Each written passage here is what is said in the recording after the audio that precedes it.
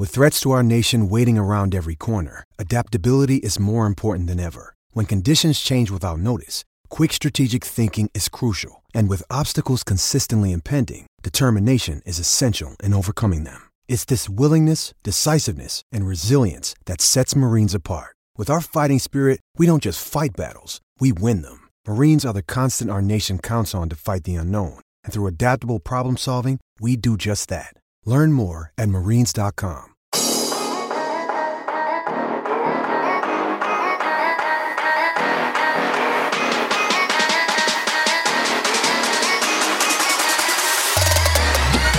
right, guys, welcome back to the Establish the Pass podcast, presented by Clutch Points, and I am your host, Blake Bubba. With me, as always, my co-host, Dylan Reagan. We're back here to discuss our picks from the Week 5 in the NFL, and Dylan, we are back here officially on the podcast. A little short hiatus, but as if people thought we were going to stop watching football during this mini hiatus where we had to, figure out some technical issues and such.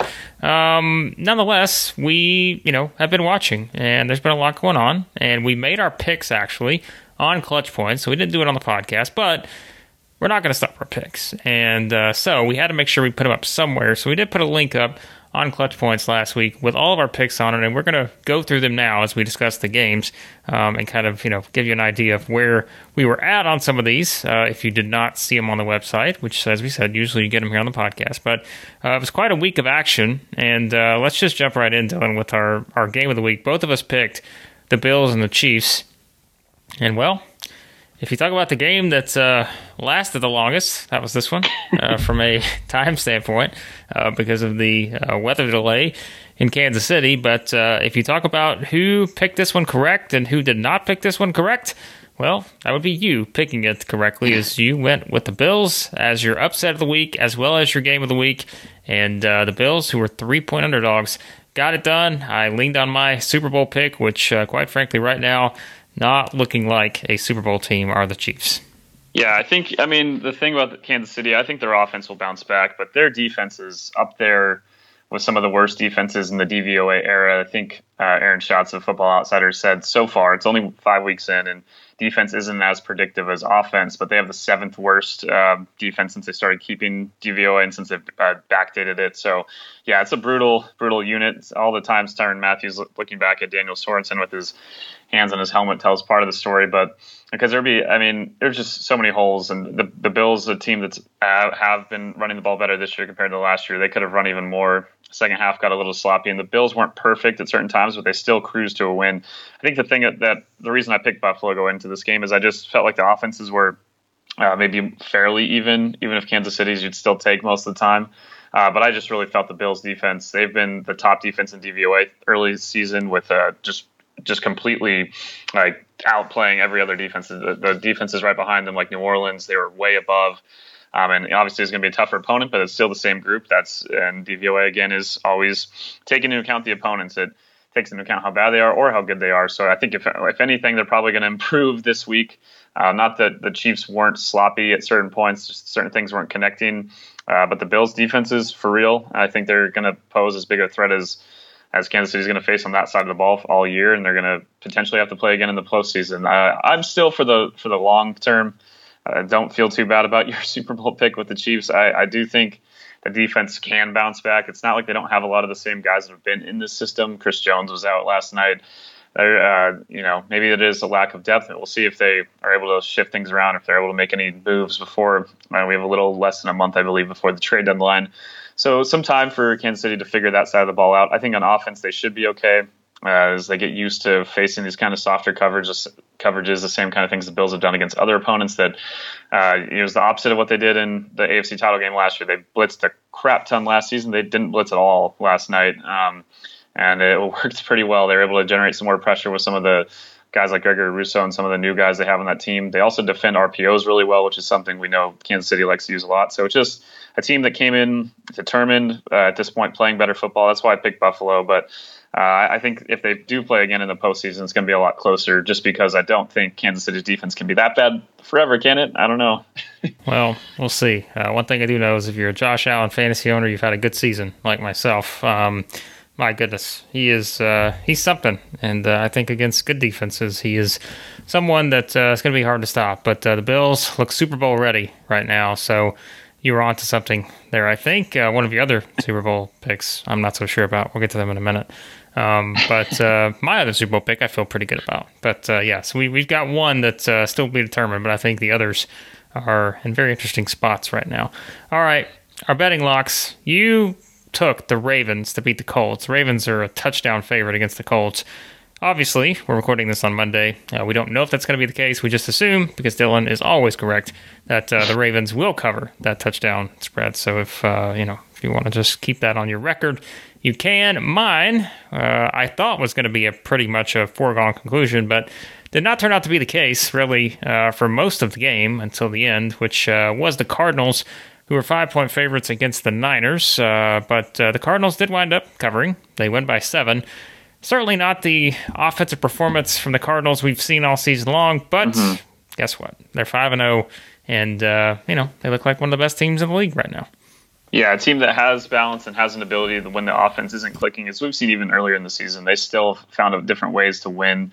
Still a defense that will likely, again, be at least in the top 10 in DVOA, if not higher than their 6th ranked after the first 4 weeks with what they were able to do against the San Francisco team that, at 2-3, I still feel like they're going to be in the conversation down the end of the stretch. We'll see what happens with Trey Lance. Just not, some great plays and then other plays where it just looked a little too excited. He was really throwing. I mean, he's got an arm, but he needs to just rein it in a bit with some of those passes that he had. And obviously some tough reads, too. Some issues with their offensive line at certain points that wasn't expecting. They still ran the ball, not just with Trey, but with the rest of the guys and Elijah Mitchell fairly well in this one. But a lot of drives that just, they did not have they are really struggling to convert when they get down the field. A lot of drives that ended in Arizona territory with no points, and you can't have that happen against a team that, even with only putting up 17, you still feel like the Cardinals at a certain point are going to break through, and we saw with that last touchdown drive how quickly they can. I think the biggest takeaway from this game as a fantasy Rondale Moore owner in one of my leagues, I might be playing him a bit more. Just keep him on the field more than 30 to 40% of the time, Cliff, please, because this guy is out of control. He made that one catch that was just absurd along the sideline, and overall, they still have so many weapons. Still think Arizona, they obviously they're 5-0, undefeated. They could have easily lost to Minnesota, a 35-yard field goal miss away from being 4-1. I think that's, I don't know how I'd put them if they if a rematch with the Rams. Will obviously get to see that. Obviously, Tampa Bay right now with what we just saw from them today. And I know we'll talk about them in a second, but I still think Arizona's right there because of the defense, because their offense is so explosive. But even when it's not going to be clicking, this defense is, even if it doesn't stay as a top 5 kind of unit all year, I still think it has a top 10 ceiling. And there's no reason that with that combination, they won't be one of the more balanced teams, and a team that I'm definitely wishing I feel good about a couple of my wild card picks and different picks I've had for the playoffs, and the Bills out as my AFC Super Bowl team. But really regretting not putting Arizona into that playoff field, because right now they have a tough game next week against Cleveland, but overall their schedule is not exactly for obviously they have all the division matchups in the NFC West, but still get those AFC South games coming up, and overall just not exactly the toughest schedule. I think Arizona, especially with the extra playoff team, even if they don't find a way to win the West, I still think at this point it's hard to not imagine them getting up to at least 10, 11 wins and being a playoff team. Yeah, that's we said it going in. I mean, we knew what the West was going to be, and it's pretty good teams in there at this point. All right, let's get to our upsets of the week. I'm happy to continue the betting lock wins. More than not this season, but the upset did not pay off this week as I went with Washington 2.5-point underdogs against the Saints. Of course, the Saints get the job done 33-22. Some big plays really helped. Washington defense, we've talked about, has just not been very good. That has certainly been a problem for them. And then you got your upset of the week, which you mentioned was the Bills over the Chiefs. But Washington struggling on defense, but I guess give the Saints credit. They bounced back after that loss to the Giants. Yeah, the Saints are an interesting team. I don't know each week what to expect. They come out and looked good for large portions of that Giants loss that obviously we didn't talk about last week, but even though they lost that game, I thought that was more about some of the things that the Giants offense was doing, and if they can just stay healthy, and we'll talk about that. The Saints, again, I just week to week, I don't know what to expect with this team. Luckily for them, they are facing all these NFC East opponents, so they get a Washington team that, I picked the Saints to win this one. I just felt like I just don't trust Washington's defense more than anything, even with some of the up and down performances. The Saints, again, were just second in DVOA on defense behind only Buffalo, even if Buffalo's playing at such a high level. So I still felt like they just were the better team. That's why I picked them here. I didn't have, we've seen some crazy games from Taylor Heinicke. We've seen some different things with Washington. I just felt like in this case, it was not going to be their day. And sure enough, they didn't exactly run the ball insanely well. 20 carries for Antonio Gibson for 60 yards. He gets a couple of touchdowns, so for fantasy owners, you're happy. But in terms of the actual production on the ground, maybe not where you'd like it. They weren't able to throw the ball insanely well. Some big plays for Humphreys, but otherwise not exactly a field day. And on the other side, it's just about Washington's defense. That's one of the bigger disappointments this season. I thought they'd regress from last year. I didn't think they were going to stay a top 2 or 3 defense necessarily, but I did not think they'd be ranking below, down towards the bottom of the league with the likes of the Falcons, Lions, Jags, Chiefs. So, yeah, man, it's some things to work out there. They're a fun team, a team that I still enjoy, and that's obviously with Heinicke. I'm excited to see whenever Fitzpatrick comes back what they can do on offense. Not Heinicke's best day, obviously, either. But the Saints. At least you still make enough big plays, like you said, on offense. Still waiting for some of those big plays from the passing game. Obviously, Callaway gets the Hail Mary, but we'll see. We'll see what. Hopefully, Taysom Hill's not in big trouble with that injury. Looked pretty brutal though on the field when he went down. Yeah, not ideal there. We know what kind of role he plays in the offense for the Saints, but yeah, Washington. I don't remember. Did I pick Washington to make the playoffs? I'm not sure if I did or not, but don't think so. I think we just both picked the Cowboys to win the division and didn't. Well, we stayed away from other East teams after that in the NFC. Well, as we know, I like to have revisionist history as we go along throughout the season. I like to throw in some teams that I didn't pick and just say that I picked them to make the playoffs. But. Yeah, I couldn't remember on Washington, but all right, let's get to the quick picks, the ones we made for some of these other games. Obviously, we could start with the Falcons and the Jets. Probably not a game that. Actually, let's go back to the Rams and the Seahawks first, which we can. Normally we don't spend a lot of time on the Thursday night games, but. Come on, this is Dylan's podcast, and we got to give him some time to talk about the Rams. I picked the Seahawks here in upset, but that was before, I think, that we knew that, who was it? Carson wasn't going to play, and obviously the Russell Wilson thing, couldn't have predicted that. But, just one of those things where Thursday night game, big game, I decided to take the Seahawks. Didn't work out. Rams get the win, and obviously the big story coming out of this is not that the Rams get the win, is that Russell Wilson out for quite a while, seemingly. And now the Seahawks are entering the Geno Smith era, which he didn't look that bad against the Rams, but he looked great. there is a difference between a small amount of time played in one game versus a potential 6-week stint here as the new quarterback for the Seahawks. I mean, maybe if they just run hurry up constantly, he'll have a shot. The Rams got a little tired on some of those drives, some of the more disappointing drives from them, because all game, even before Russell Wilson's injury, the defense had played really well. The Seahawks had only scored 7 points when he went out of the game. They should have had 10. They missed a field goal at the half. But overall, I thought the Rams defense was doing a good job against Russ, and probably still would have believed they would have been fine for the rest of the game. The offense in the first half, so many mistakes. I mean, the Stafford pick was awful in the corner of the end zone. So there misfires that he had, and then you see he had his finger get banged up, not nearly to the extent, obviously, of Russell. And then in the second half, everything started clicking. They made some adjustments, and they started.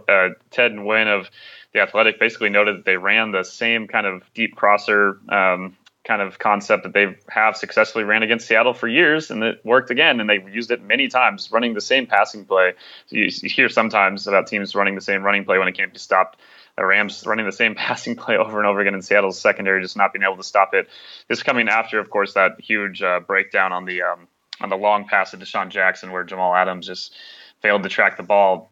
Before that, Seattle's defense had played pretty well, even with the misfires from the Rams. But after that, you saw why the Achilles heel of the Seahawks team that we've kind of talked about on this podcast maybe would be getting more attention if the Chiefs weren't so dang awful on defense. The Seahawks defense is a big problem They got basically no pass rush for most of the game, and guys were, more guys were open. They could have had even bigger plays at certain points in the Rams, some underthrows on other passes by Stafford. But he made enough plays. Obviously, they come away with the win. Some kicking issues, just a weird game. Obviously, the double punt was one of the biggest things that I was, as a Rams fan, not exactly pleased with that rule being something that exists, that you can actually pick up the ball and punt it a second time for the sake of fun. I guess we should keep that as something that's allowed. But so I guess it could have been worse for Seattle at the end. They still had a shot there. If Tyler Lockett doesn't fall, maybe Nick Scott doesn't get that last pick. But for the Rams, still you're 4-1, even with it not being pretty. Now they come across, their schedule lines up insanely well. They got the Giants. We'll see how. I think the Giants have been playing a lot better, but we'll see how healthy they are. They've had just so many injuries, a ridiculous level of guys going down. Then the Rams get the Lions and the Texans. So there's, in terms of the schedule, at least for the Rams, while they try to sort out some of these inconsistencies, they're still a strong team. And if they take care of their business, they should be sitting at a really good spot at the midway point of the season. Well, back to that Falcons-Jets game, which I was really in a hurry to get to, just to talk about Cordero Patterson saving fantasy football seasons around the world. Man, this guy is just, he's a fantasy juggernaut at this point, but Falcons get the win. One of those games where it's like, okay, what do you take away from it? I think we know the Jets aren't very good still, but Falcons, I still don't think the Falcons are very good, but this was just one of those games, which obviously, I guess unless you were a Falcons or Jets fan, probably not a lot of people necessarily getting up to make this appointment viewing early on a Sunday morning in London. Yeah, I think my biggest takeaway from this isn't even just about the Falcons, but Matt Ryan and it's the Jets, and they played Washington the week before. And the Giants, they didn't put up a ton of points, but he's really looked pretty good the last 3 weeks. I think that's one of the things that, at least and if you're a Falcons fan, you can hang your hat on. I know there's a lot of conversation that we talked about if they should be moving forward with a new quarterback even early in the season. But the offense is starting to click the last couple of weeks.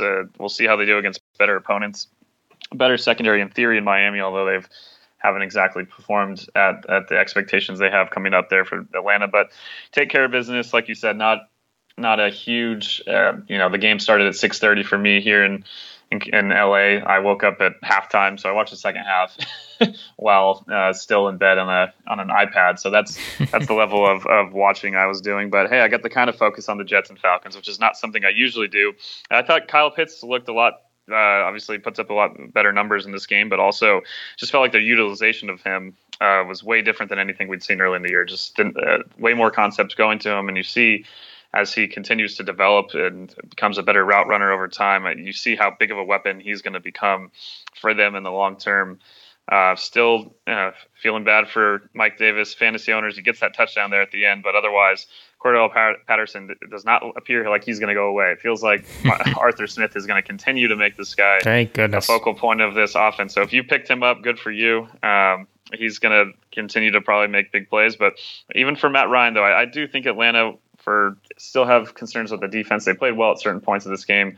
Same kind of things for the Jets in terms of that we've talked about previously. We didn't talk about their win a couple weeks ago against the Titans. There's some flashes of signs of life from the offense, but overall still a team that has a lot of work to do, a lot of developing to do, and hoping that Zach Wilson is ultimately the guy. It's very early to make any assumptions about where he's going to be. But I would say that at certain points, he, with his big arm, he makes insane throws. He made some big throws against the Titans. But just the consistency and reading the things that he's seeing in the NFL, that's where, if he's going to end up becoming the franchise QB that gets the Jets out of this endless pit that they've been in basically since they made those 2 AFC title games with Rex Ryan as their head coach, he's going to need to just see the field a bit better, because even Atlanta, with a defense that hasn't been great by any means, they were able to shake him up a bit. So we'll see. Well, Dylan, I don't know if you're ready for this one, but I think this is the 4th time in the history of the Establish the Pass podcast, we are going to adopt another new team of the podcast here, which I guess you could put the entire AFC South as one. But we've also adopted the Dolphins. We've adopted the Bills, right? I think those two are firmly in our grasp.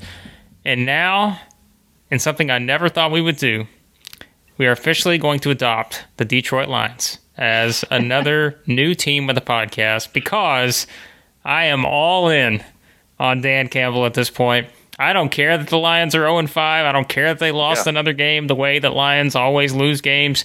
But my goodness, if you had to sign me up right now and give me 5 choices to go, in the NFL for a coach to play for, this guy's probably going to be in the top 5. So I'm all on the Lions bandwagon, but oh, by the way, they lose again as the Vikings get a walk-off field goal, 19-17. Yeah, they're probably wondering where that miss was coming from, the Vikings kicker, after what happened in Arizona early this season, a much shorter kick. Yeah, it's man, I mean, that's what we kind of talked about before the season for the Lions. They've if you're a Lions fan, I feel like for being 0-5, they've done everything that if I was in your shoes as a Lions fan, I would have hoped for, and that's having a competitive team that's playing really hard and developing a culture. And by all accounts, it's exactly what's happened to, the Vikings have been really thriving the last few weeks on offense. They've looked like, even when in some of their losses and different things, they've looked pretty good on that side of the ball. In Detroit, not unlike their game against the Ravens, the defense really stepped up beyond anything I would have expected. Minnesota did struggle when we didn't really talk about the Browns game, obviously, a week ago, but I still, have been surprised by the Lions defense, and they play hard. They're still ranking really low, but they make plays. They're still keeping their teams in games, and the offense at certain points looks pretty brutal, and then other plays you see Jared make, but also some of the designs for Swift. And I mean, they're competitive. For an 0-5 team, they could easily have a couple wins here, maybe even 3 if everything broke right. But 2-3 or 1-4 is probably more deserving of who they are. I miscorrectly picked the Lions a week ago against the Bears, so maybe at that point, going into last week, I could have made them one of my teams, as you are now anointing for our podcast. I agree that they fit the mold of what we were talking about with Miami back a couple of years ago, and even the Bills, as we started believing in them well before they became the juggernaut they appear to be right now. I still think there's a lot of personnel that things that need to be worked out over the next few years, but they have a draft capital, obviously, from the Stafford trade, and some pieces that look like they're going to be fitting long term. But overall, I think the culture is the biggest thing that has just been such an issue with the Lions for so long. And for an 0-5 team to feel like, I feel like that locker room and how they are entering the building on Monday morning after that defeat, I don't feel like it's a team that thinks they're 0-5 or has that kind of mindset. It's really impressive what Dan Campbell has done in such a short amount of time. A lot of memes, a lot of jokes made about all of his press conferences when he first got the job. And obviously his press conference yesterday made some headlines with how emotional he was, but I think you can clearly see how much he cares about his players. And I think they have, with Aubrey Pleasant, another guy that defensive mind from the Rams that I thought potentially was going to become their defensive coordinator before they hired Raheem Morris. You already see the impact he's having in Detroit. I just think that this team, over the course of the next few years, a lot of different things that need to happen with personnel again. But I think just having the right people in charge, and Brad Holmes is the general manager, another Rams connection. Obviously, I know these guys pretty well from their time here, and not surprised by the way that they've been able to kind of help Dan Campbell and that whole organization kind of turn around the ship in terms of who they are. The Vikings, you get a win. Real quick on them, I guess. You're 2-3, feeling like you should have some more wins. Maybe you could have some more losses too. Some weird games that Minnesota's been playing, but find a way to get the win, and still an impressive drive there at the end to get that last-second field goal, something that they really needed, because if they lost this game, man, it's you have a lot more questions going on in that organization where they're at, and some of the things. Even an interesting ending there. I don't know if you saw the shoving match between Mike Zimmer and Kirk Cousins, which looked friendly at first, and it was like, is this so friendly? I don't know. It was interesting. So, an interesting team to track that maybe at 2-3 is still a little frisky as a possible playoff threat in the NFC. Well, just as a note, we did both pick the Vikings. We both picked the Falcons in the previous game. We both made the correct picks on these next 2 games, which I guess we can kind of tie together, so we didn't talk about the big Bucs-Patriots game from the week before, but It was the Patriots going to Houston and really not playing that great, but beating the Texans 25-22. They rally and make the comeback. I think they were down 22-9, but the Patriots rally and really get a I think it's kind of a must-win scenario there for them, because really, if you think about it, that would have dropped him to what, 1-4 or 1-5 or whatever it was. Yeah. So, they had to win that. They come from behind, get that done, and then, the Bucs just completely decimate the Dolphins, 45-17. They scored 45 points in 3 quarters. Since they didn't score in the third quarter, Tom Brady, again, fantasy stud, NFL stud, football stud. Just pure stud overall.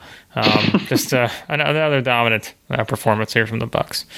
Yeah, I think it was nice for Bucs fans, I'm sure, after what the offense looked like in New England. Obviously, the conditions were pretty crazy on that Sunday night game, and the atmosphere and everything that went into it. I'm sure they were very happy to see against, a Miami defense which has had some injuries and maybe not as good on the back end as I thought they'd have one of the better secondaries. And obviously, though, when Tom's cooking, he's hard to stop, and he's still just as incredible in the pocket as ever, just as incredible at moving safeties with his eyes and making throws here all over the field. He sees the field unlike, it's like the comparison I've seen people joke about is like, it looks like the body of a guy in his early 30s with the mind of someone like Tom Brady that's been in the league for over 20, and it's just not that combination. He's not just any guy that's been in the NFL for 20 years either with his brain. So it's incredible to watch that offense functioning when it's at its highest level. Just some ridiculous throws, some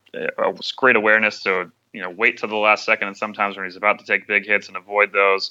Just incredible stuff, and made that really impressed with what New England did the week before, limiting that defense, and also with how Mac Jones played. Obviously, the pass per average yards per attempt against the Bucs for New England the week before were not very high, but Mac Jones still made a lot of great reads. Still crazy that they had a chance there. I'm shocked as anyone that they didn't go for that field goal, didn't go for it when they kicked the field goal at 56 yards. What an attempt by Nick Folk to even hit the post. And so you're coming off that and going into Houston on that kind of, had a kind of a trap game feel for them because they put so much into that Sunday night game. Now you're exhausted that night. You're going into this week against Houston. You feel like you're going to roll them over, and Davis Mills just comes out and is throwing all over the field. I did not expect any of that to happen after the last few weeks of what we've seen from Houston. But, hey, we've seen, if anything, that Houston at times can battle at least. And New England could have had a bigger, not have to make such a big comeback if they don't fumble. Damian Harris fumbling at the 1 yard line as a Damian Harris fantasy owner. That was a brutal moment for me. It sounds like he's actually going to be okay from his injury, so that's great news. But they fight back, and the defense started, doing the things that we kind of thought they'd probably be able to do the whole game in that second half, just constant forcing punts, forcing fumbles. They do get the fortune of the missed field goal that Houston did have. It's towards the end there, and in the close to the fourth quarter, at least it was, I believe, at the time, that would have given them a 2-score lead again. But yeah, Mac Jones still, even though the numbers weren't insane, still made all the right kind of plays and led that comeback. And you see at certain points and certain signs where maybe he's not going to be the most, looking at some of these big arm throws that we see from guys like Zach Wilson and Trey Lance, and some of the splash plays that Justin Fields can make with his legs, or all the things that Trevor Lawrence can do. But I still think Mac Jones has developed quite well pretty quickly. And if I were a New England fan, I'd feel pretty good about, obviously there were some issues at certain points in this game, but overall I thought he had a really good game and continues to develop along the ways you would really hope for with his skill set and where he'd be just 5 weeks into his NFL career.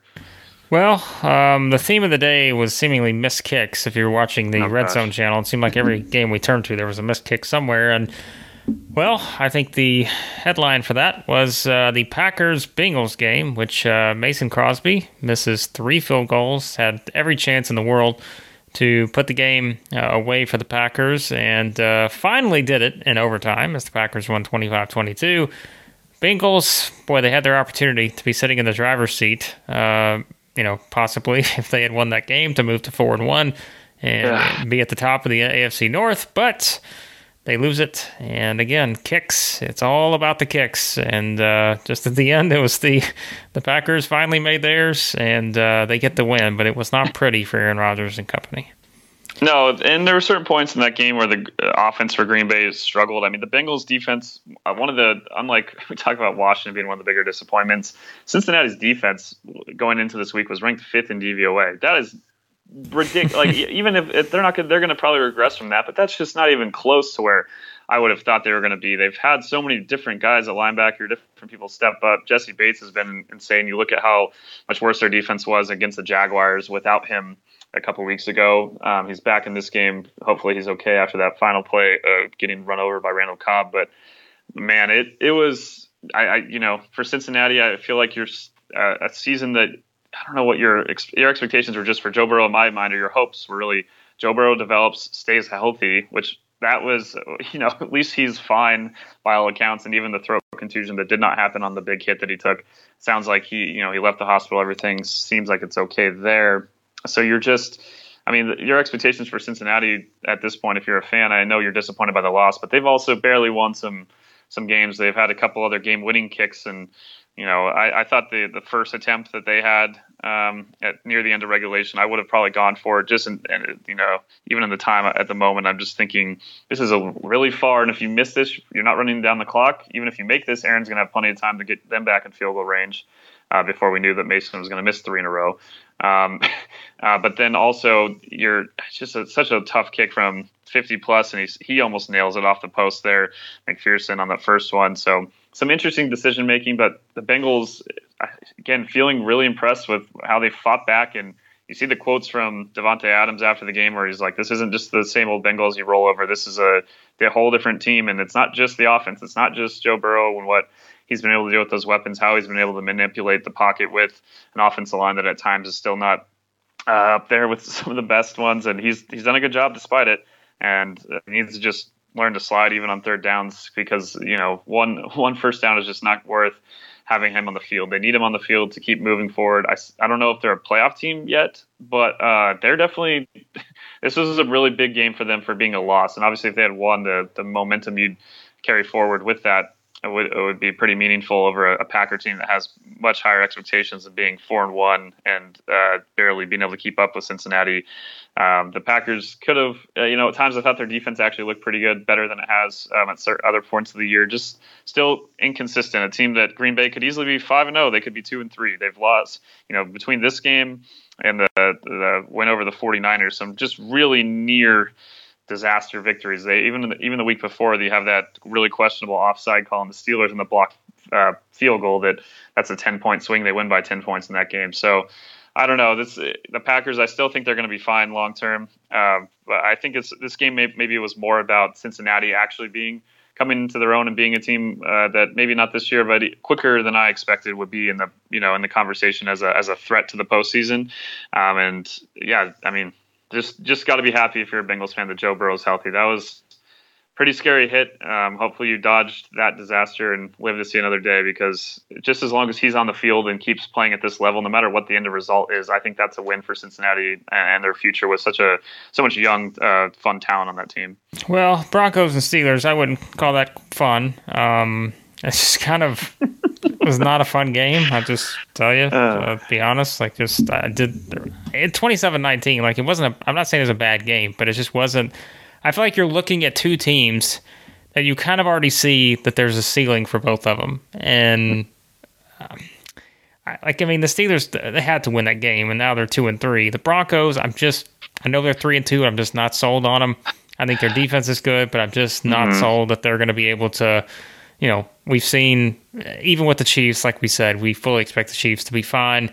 Chargers, obviously we'll get to them in a second, but I don't know about either one of these two teams, to be honest with you. And even with the Steelers getting a win, Juju's out for the year. I don't see it for the Steelers, and maybe I'm wrong. Maybe they find a way to turn it around, but we kind of said that going into the season. I don't know that they're going to be one of those. Like we just said, we talked about the Bengals. Like, we'll talk about the Browns, the Ravens. I don't know what to think about really either one of these two teams right now.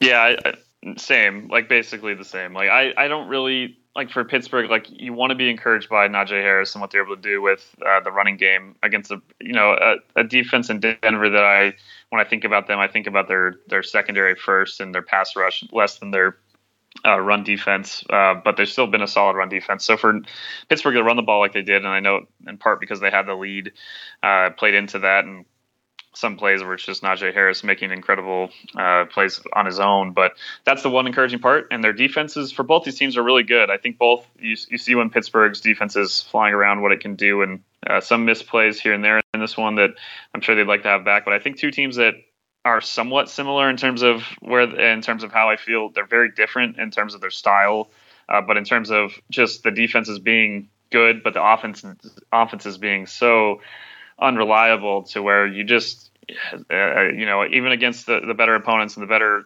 teams they're going to be facing, you just wonder if their offenses can keep up with the likes of the Browns or the Chargers, the Ravens, the Chiefs, the Bills. Like, I can't, obviously Pittsburgh did beat Buffalo early in the year. They did have a block punt that went a long way in that one, and it was week 1, as we know. I think things might have changed if they'd play later in the season. So we'll see with Pittsburgh. Maybe feel like if their offense can just squeeze out a bit more, their defense can carry them. I wanted to be encouraged by Denver early in the season. They won those first 3 games, obviously against the Jets, Giants, and Jags, as we've talked about over and over and over again. And now they face 2 teams that, last week against the Ravens, I thought that was a really disappointing performance for them to get handled so heavily by even a Baltimore defense that hasn't been perfect by any means. So for them to barely, they only put up a touchdown in that one. They put up more points in this one, but it kind of came with the Steelers backing off at certain points. I'm just worried about Denver. They still have not the hardest schedule by any means. So that's the one thing that lines up for the Broncos. But I don't know how many good teams I really feel like I would trust them beating. We'll see if they can just stack up the wins against the bad teams. But Denver's still, like you said, the defense is there. Patrick Surtain already looks like a number 1 corner, and they and a really crowded cornerback and defensive back room there for Denver. But offense for them is just, they can put up some points against worse defenses. I just do not trust them against any top half of the league defense at this point. Probably could have grouped these next 2 teams into the category of teams I'm not really sure about either. The Eagles and the Panthers. The Eagles get a 21-18 win, Carolina. What are the expectations for these 2 teams now? Because I don't think the Eagles are bad. I don't know exactly where they sit. I mean, the Panthers, as we said, were cruising right along, feeling pretty good about themselves for the most part. But now, they lose a home game here to the Eagles. This is kind of the same for me. I think you grouped them in with the Steelers and Broncos, and that I just don't know 5 weeks from now, 10 weeks from now, what is the record for these 2 teams right here? Because I just don't. It's hard to predict.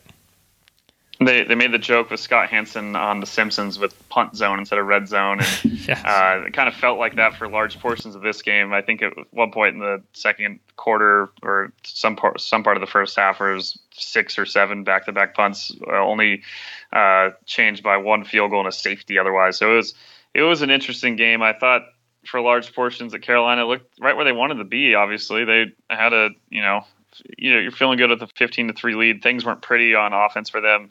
But that's kind of maybe my takeaway from this one more than anything is Carolina's offense that looked really good for the first part of the season, and thought, with Sam Darnold, this unit's going to actually be solid. And with the defense that was ranking so high after the first 3 weeks, that was one of the games that we had highlighted going into week 4 was their match against the Cowboys. Dallas's offense got the better of them for most of that game. Still didn't really bumped Carolina too far down the DVOA tracks there.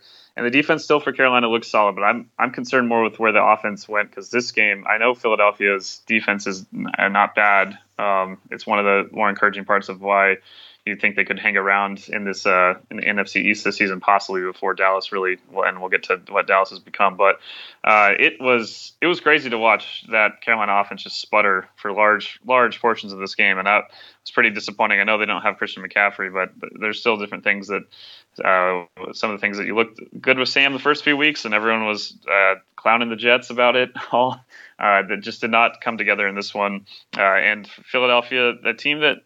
They we're very different than the situation in Detroit, but I feel like this is a team that's fighting hard for Nick Sirianni and has looked, has some encouraging moments. The Cowboys' Monday night loss was pretty depressing, but you look at how they came out, started the season with that win against Atlanta, really could have beaten the 49ers, kind of looking back at that game, some few plays here and there.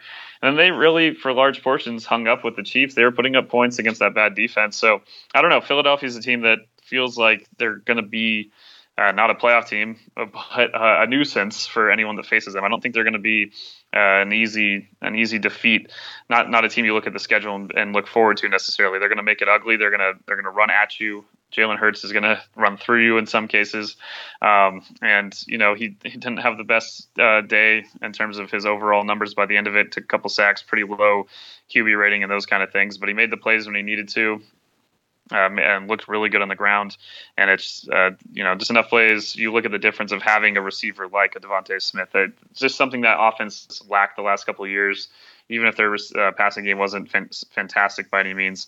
Just having the guy that you feel like when you need it, he can get open. And that's something that is really valuable and a reason why the Philadelphia went up and got him so high. Well, Titans, Jaguars.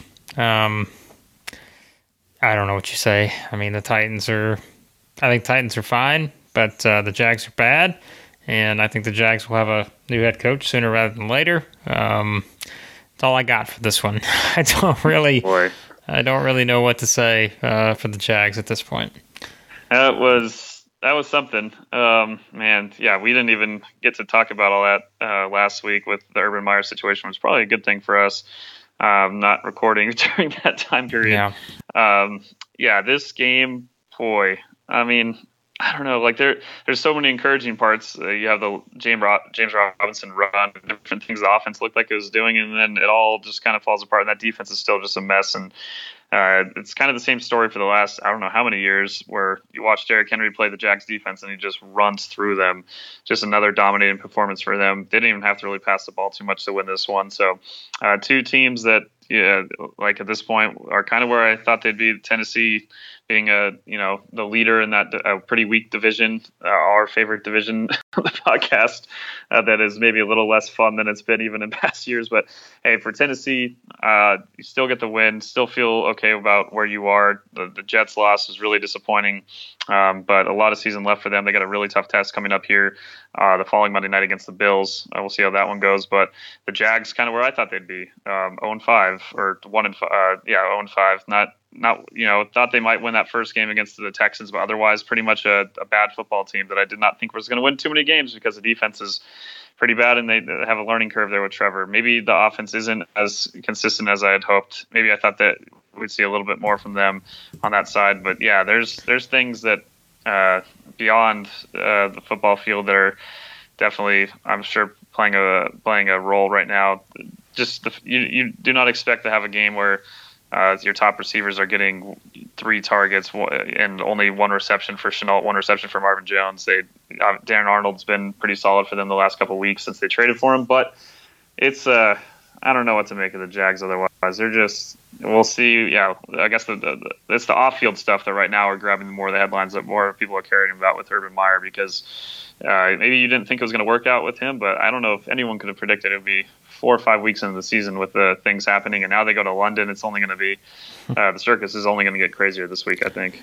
Well, speaking of circuses and just craziness, Chargers-Browns was the winner in that category for the day, as one of the wildest games of the season thus far. 41 combined points scored in the fourth quarter. 47-42. The Chargers win this one. What a game. This was wild. This was just, certainly probably not fantastic if you're the Browns right now, but Chargers, fantastic win, 26 points in the fourth quarter. Just a wild game. And, I tell you, the Chargers, we laughed about it before the season started. I was like, you really want to do this? You really want to pick the Chargers to make the playoffs? And right now, looking pretty good. Yeah, feeling both these teams I had as wild cards. You had the Browns winning the division, I believe. But yeah,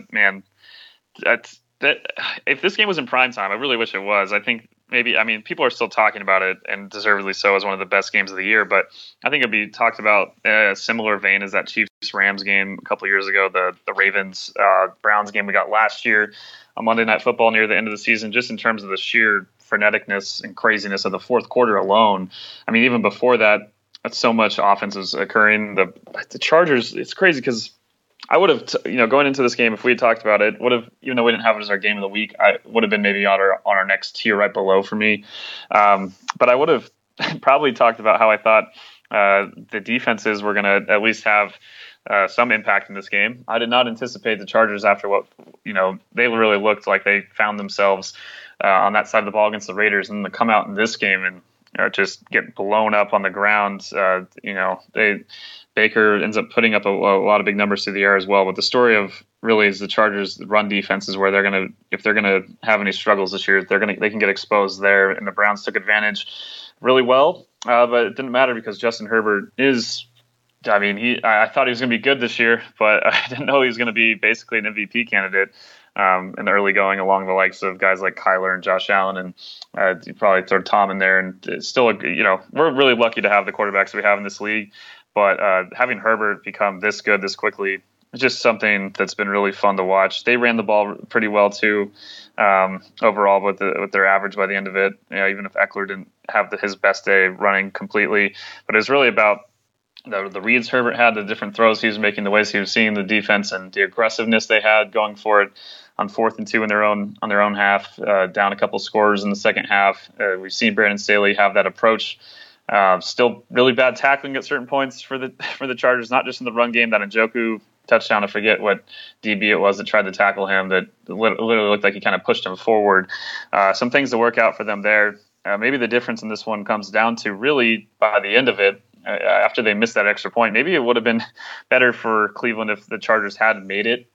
They got so, and the game was tied at 42. They got so conservative and not really sticking to what had worked throughout the game there for so many portions of it, because it wasn't just running the ball. They were throwing the ball pretty well and finding different things, and the Chargers were able to load up and get that one stop.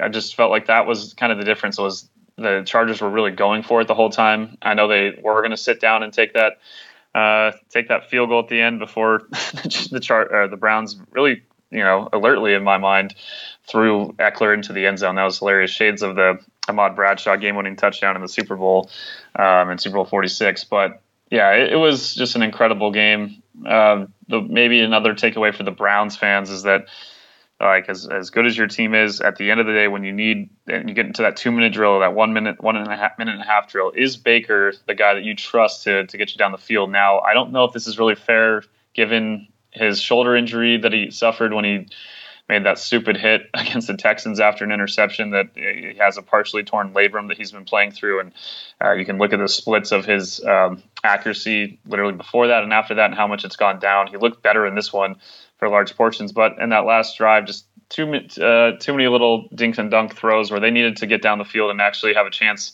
instead of throwing just one Hail Mary up at the end. I feel like they had a little more time, even with no timeouts, to make something happen there. And that's going to be they're going to be in these big games. They're going to still be close to I think the Browns are right there. Like they're the defense is going to bounce back from this. They were before this game 3rd in DVOA. They're going to fall off by a lot after this one, but I still think their defense is better than it's been. And the offensive when they run the ball especially has been top tier, but they've been in the 20s in DVOA and passing, and that especially at the end of games when it's a close game against these really tough teams in the AFC, that's going to be the difference. And Baker needs to eventually, hopefully he gets fully healthy. He needs to be able to lead that drive, because the 2 losses they've had the ball in their hands with a chance to win, even with, this one a little less time than their previous defeat to Kansas City. But yeah, that's the only thing left for them. And it's not, again, I'll wait till hopefully Baker gets fully healthy, because I don't know how fair that is right now, but at least that's kind of the conversation you're seeing between Browns fans, Browns writers. It's just about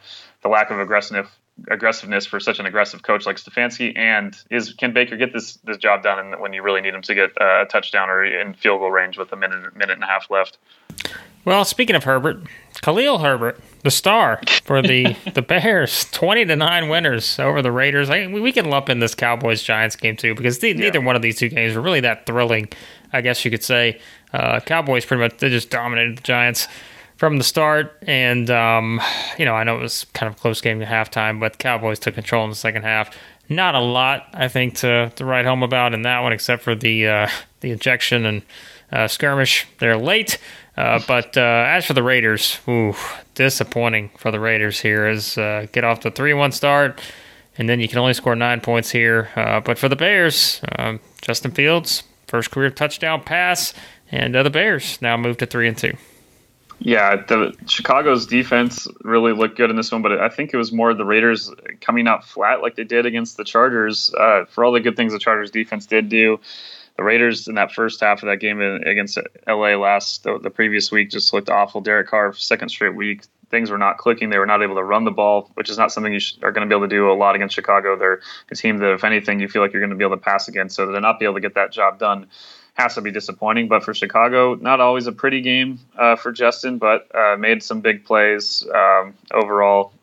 Gets his first touchdown pass, and still, even with the mistakes, you'll take some of the good things you're seeing from him. As you mentioned, Herbert, the Khalil Herbert there, as someone that was able to, in one of my leagues, pick up Damian Williams, still had a solid game himself, but concerning for the long term of what Herbert was able to do, because he looked pretty dang good. And Chicago, a team that they look kind of like last year, but at least now I feel like they have a quarterback that they're building towards for the future, and a guy that, as he develops, is going to make this team at least another team that you look on your schedule and you're not going to necessarily be looking forward to that matchup. They're going to be a tough opponent.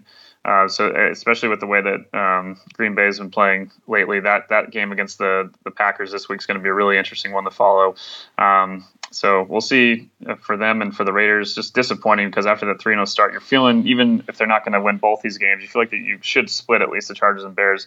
Don't get it done. And for the Cowboys, Giants, I mean, as much, it wasn't maybe the most exciting game with the final score, but for Cowboy fans, you're feeling fantastic right now. I know that there's a lot been made about Trayvon Diggs, and we've talked about him, and even if he's giving up a lot of yards, he's on pace, I think, to have given up some of the most yards on guys that he's guarding of any corner in the last however many years. But you'll take that for a guy that's making the deflections and the big plays that he does in addition to the picks. You'll take the some of those plays because of the chances he's going to take and some of the turnovers he's going to force, which is what they need right now in Dallas, because their offense is a full operation Death Star. Like it is crazy to watch that unit, and a Giants team that, I think we saw how they fought back against the Saints, and for the large portions of the season, it's been pretty fine on defense. They've not been great, but I think they're a solid defense.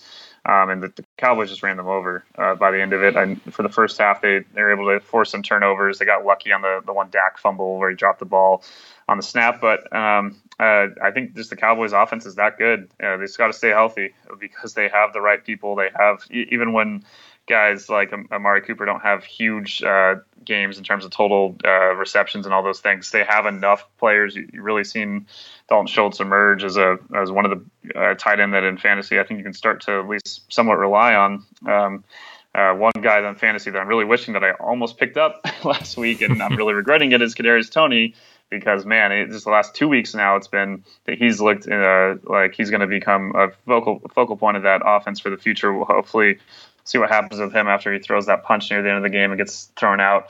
A lot of frustration for having such a big day himself, and the results, I'm sure, of the game. But his route running is crazy. Like this, he looks like he's also. I didn't realize he was over 6 feet. I think he's listed exactly at 6 feet. He looks like he's like a Darren Sproles, Tyreek Hill, like 5'8", 5'9" guy with some of the quickness he has. But he's bigger than I really thought watching him. And yeah, he's maybe someone out of these receivers, all the star talent that was in this receiving class, someone that some people, when the Giants took him, were like, okay, like thought maybe Toney was going to drop down a little bit further. They obviously wanted one of the guys near the top of the draft before they ended up trading back. But at this point, I think for the Giants, obviously the health of Daniel Jones is a big concern as they move forward. I don't know about obviously Saquon Barkley's kind of freak injury. He looked like he's fully back to health. It's just so frustrating to watch a play where it's not even on a play. It's just two guys looking the opposite direction, and he rolls his ankle pretty badly, and it was swelling like crazy. So the injuries for the Giants are a story, but Daniel Jones before this week had been playing better ball.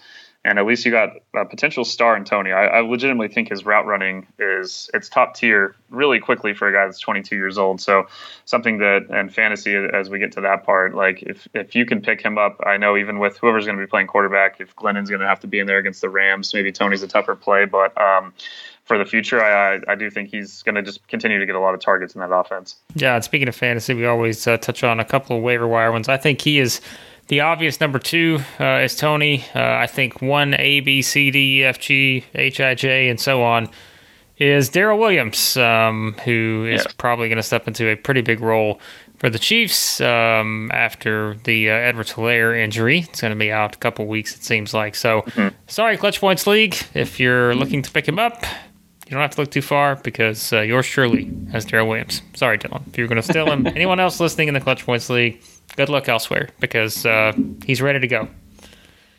There you go.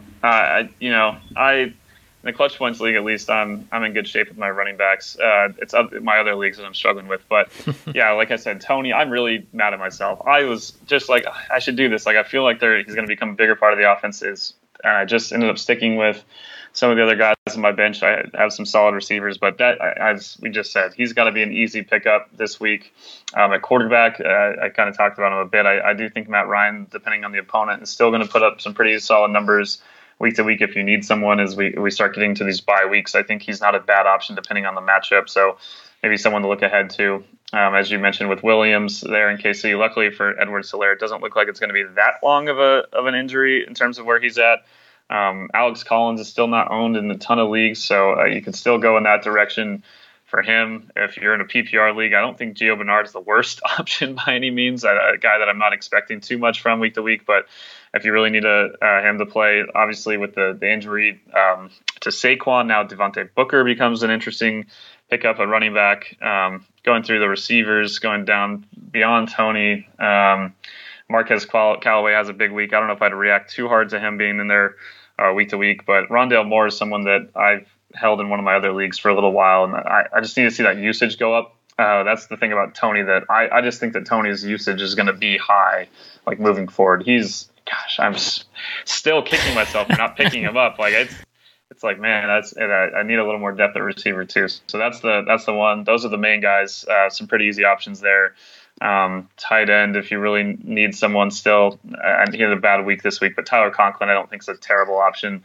Otherwise, it's every week. I don't know if you're going to really rely on Hunter Henry or Jonnu Smith putting up too much with their ownership percentages. So tight end's a little tougher for me to make a big prediction there. Also in Njoku, but not a lot of weeks where he's having guys push him forward to the end zone like there was in that Charger game. When in doubt, pick up players on good teams that are going to score points. That's my thing is, maybe they're the third or fourth guy, but if a team's going to score, they're options, right? Like they can potentially put up something. And I know it's all about usage and that kind of stuff, but I think if you have that scenario where you're like, all right, there's not a lot of guys out there, there's not a lot of difference with some of these guys, I'm like, all right, I'll pick up the guy that's on the team that's going to score because maybe he gets a chance. And that's where guys like Mecole Hardman, like I don't think he's a great play, but like the guy is very active in a very good offense. And so it's like, well, maybe eventually there's a breakout and maybe there's not. But there are worse options out there. So there are some thoughts on the fantasy waiver wire for the week. But Dylan, that will wrap up this week here as we look back at week 5. But as we said, still got the Ravens and Colts to go to see if you can get your lock of the week there. But everything else over at Clutch Points, of course, NFL going on, but MLB playoffs in full swing as well, so everybody know where they can find all that. Yeah, you can follow all of the MLB playoff games in the Clutch Points app. I've been following very, very closely with the Dodgers. Almost gave me a heart attack last week against the Cardinals, but luckily they're still in that series. We'll see for how long. But yeah, you can follow the games in there. You can follow the NFL games in the Clutch Points app. You can read all of our NFL content there, as well as on the NFL section of ClutchPoints.com. We have our fantasy waiver wire pickups coming out. We'll have our Stardom Situm articles to help you make those kind of decisions coming up on Wednesday. If you click Fantasy Football at the top of the homepage there, you get all that. We have all our takeaways from all the games from this past weekend, all the news, all the Urban Meyer coverage that you could possibly hope for. We got that all covered at Clutch Points. Yeah, check it all out there, and should be interesting to see how things unfold there in Jacksonville. And like we said, we'll have it all covered here on the podcast and over at Clutch Points. So check everything out there, and be sure to subscribe to the podcast. Any podcast app you use, search for Establish the Pass. And thanks as always for listening to this episode of the podcast. And we'll talk to you guys next time here on the Establish the Pass podcast.